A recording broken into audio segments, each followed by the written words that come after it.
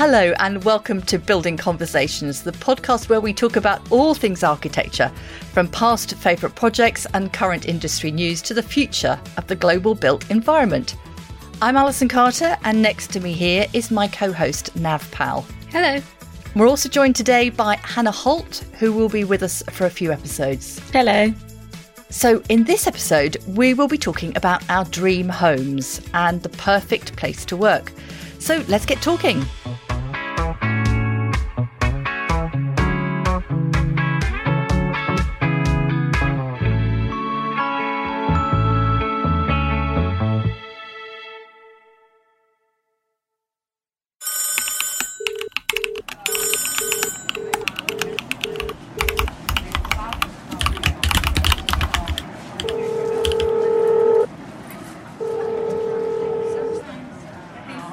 So I thought we would start this episode by talking about the perfect place to work. So we've all obviously come back into the office after a very long stint of working from home, and we're able to enjoy each other's company, have a laugh with co-workers, go out to lunch together and be more close-knit than we were during all of those lockdowns. But it's not always like that. And Hannah, you were telling us about your brother who's started a new job during lockdown, working from home, and now he's gone into the office and it's not quite what he thought it would be, is it? Unfortunately not. He has just started a new job in sales, and for the first 6 months he was working from home alone and felt quite isolated and didn't really settle into the company as he was hoping to. And he thought that moving to London and starting in the office there would really help him settle in. But unfortunately, the office is really white, really sparsely decorated. There's nowhere to go if you want to sit away from your desk. There's no way to go and have a conversation that's not about work. And so he was quite disappointed by that. I think that's a real issue, isn't it, with offices these days? They all want to be clean, clinical lines, but you do need those breakout areas, which we're very lucky. We've got here, haven't we, Nav? We've got a social hub and we've got lots of little meeting rooms and bigger rooms so we can go and meet each other if we need. But I feel for him, that's really difficult starting in an isolated way to start with and then having to come into an office that you're not naturally going to be able to chat in. Yeah. But then that was the offices of old. You sat at your desk and you went in 9 to 5 and great friendships were made by who you were sitting next to. And I think possibly because we're now working on a more hybrid system, that we're in for 3, out for 2, that doesn't really lead to the continuity that you need to have those conversations really that lead to friendships.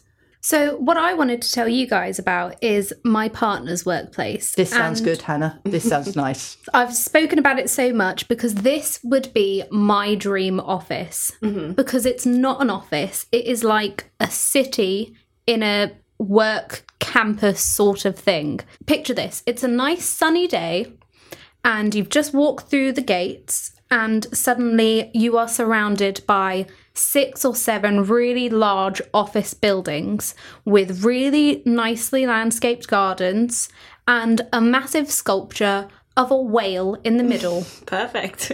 So my girlfriend works at Sky and their offices basically try to give you everything you could possibly need. And this, it relates to that whole you aren't able to forge friendships and stuff. They have so many amenities on their campus that you would end up meeting so many people that your job wouldn't naturally allow you to meet just because there's so much to do and you're mixing in with so many different people. So what kind of things does it have? So this is where you're going to be shocked. Try to keep your jaw off the floor. They have a gym.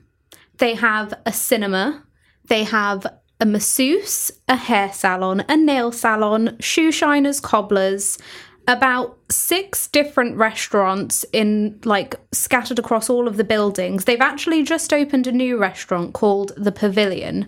And I've seen pictures, and Alison, I am an absolute sucker for a CLT building, a cross-laminated building. She loves wood. Anything made of wood, I love to look at it. So, talking about how, Hannah, your brother might not have been able to integrate around with people, imagine going to the gym at work on your lunch break, and you're seeing people that you haven't seen anywhere else, but oh, I don't know, I'll lift some weights with this complete stranger that works in the same office as me, and I'm able to make friends. No, you see, that's fine. I really wouldn't need to see people I may or may not work with in the gym. It just, no, wouldn't do it for me. Well, maybe that was a bad example. Well, yeah, I mean, but the thing is that I, obviously a slightly different demographic, would struggle to use all of those various amenities because I would need to be home because I've got, people I need to go back to. So it would be lovely to have them, but whether they'd get full use from me, I don't know. What do you think, Hannah? I don't think I'd like it at all. I think you need to be able to separate your personal life from your work life, and a campus like that means that there's no real reason to ever leave the work environment. And it's quite claustrophobic, I would feel. In some ways. It seems like a bubble. And don't get me wrong, I'd use all of the things. They sound great, but it sounds a bit suffocating.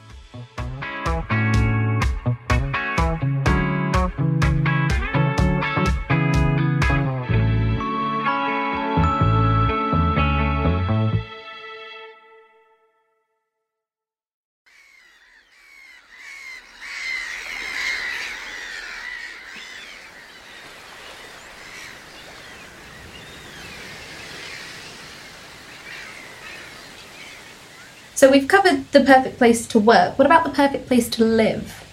By the sea. Why? Because it's relaxing. Oh, it's just, you can just see a distance. Yeah, so you can just breathe.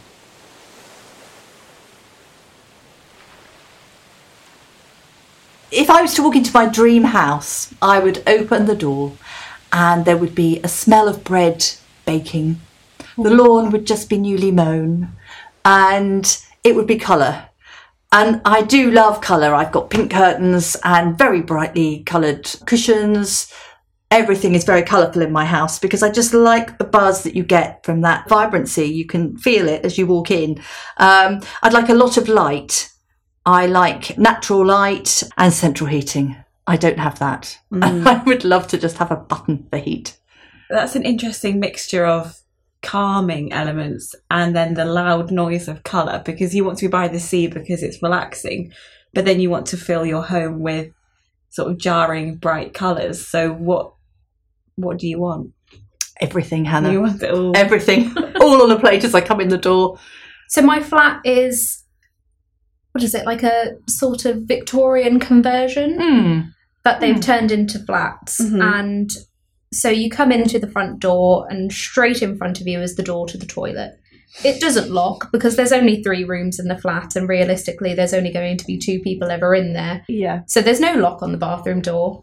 To your left, you've got the bedroom, which has space for a double bed and a clothes rack and a chest of drawers. No wardrobe. And then the living room is by far my favourite room because it has these really large sash windows and they let in so much light. And it's kind of the only place in my flat that I actually feel really comfortable because, again, like you, I really like natural light.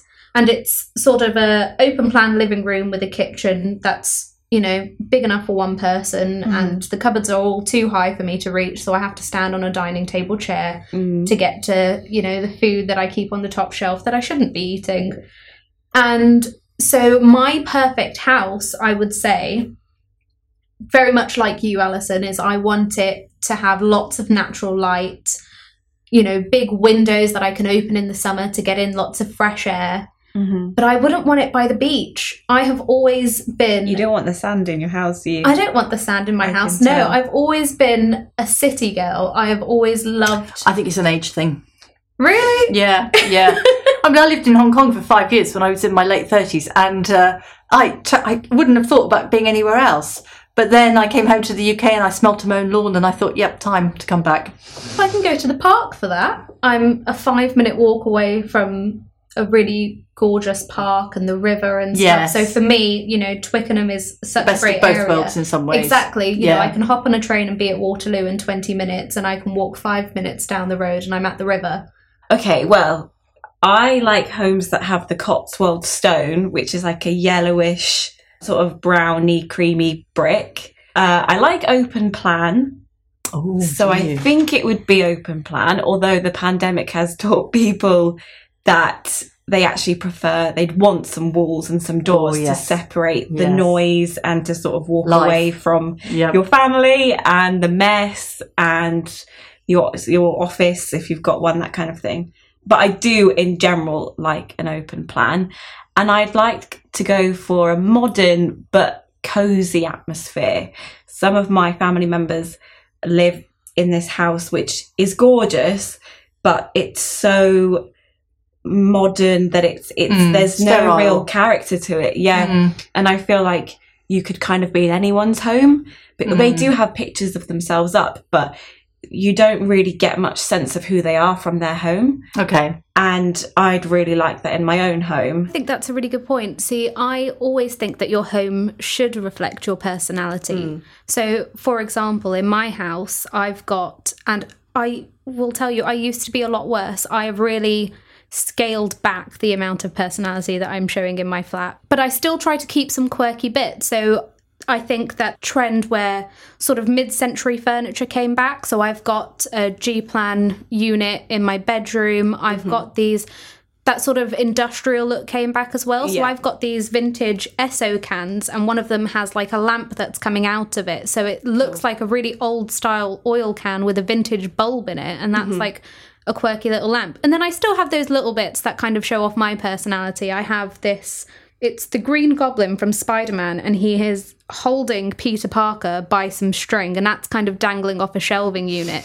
And then I think sort of tying those in with more grown-up sort of things, like a vinyl player and a vintage stand for your vinyls, and then, you know, big crystals. I've got amethysts and rose quartz, and sort of make it look a bit more grown up. Yeah. But I think for me, your home really needs to show your personality. So clearly we all want very different things from our workplaces and from our homes. I think it will be really interesting to see what the architects and interior designers do to try and accommodate all of us in this coming year. Yeah, it's a challenge. So join us next week for a new episode where we will be revisiting some of our favourite projects, including a guitar-shaped hotel. Which is quite something. It really is. It's personally my favourite project that I've seen on our site, as well as a tower of 8 vertically stacked tennis courts. Wow. So you want some good netting around those? Yeah. Thanks, Nav. Thanks. Bye. Bye.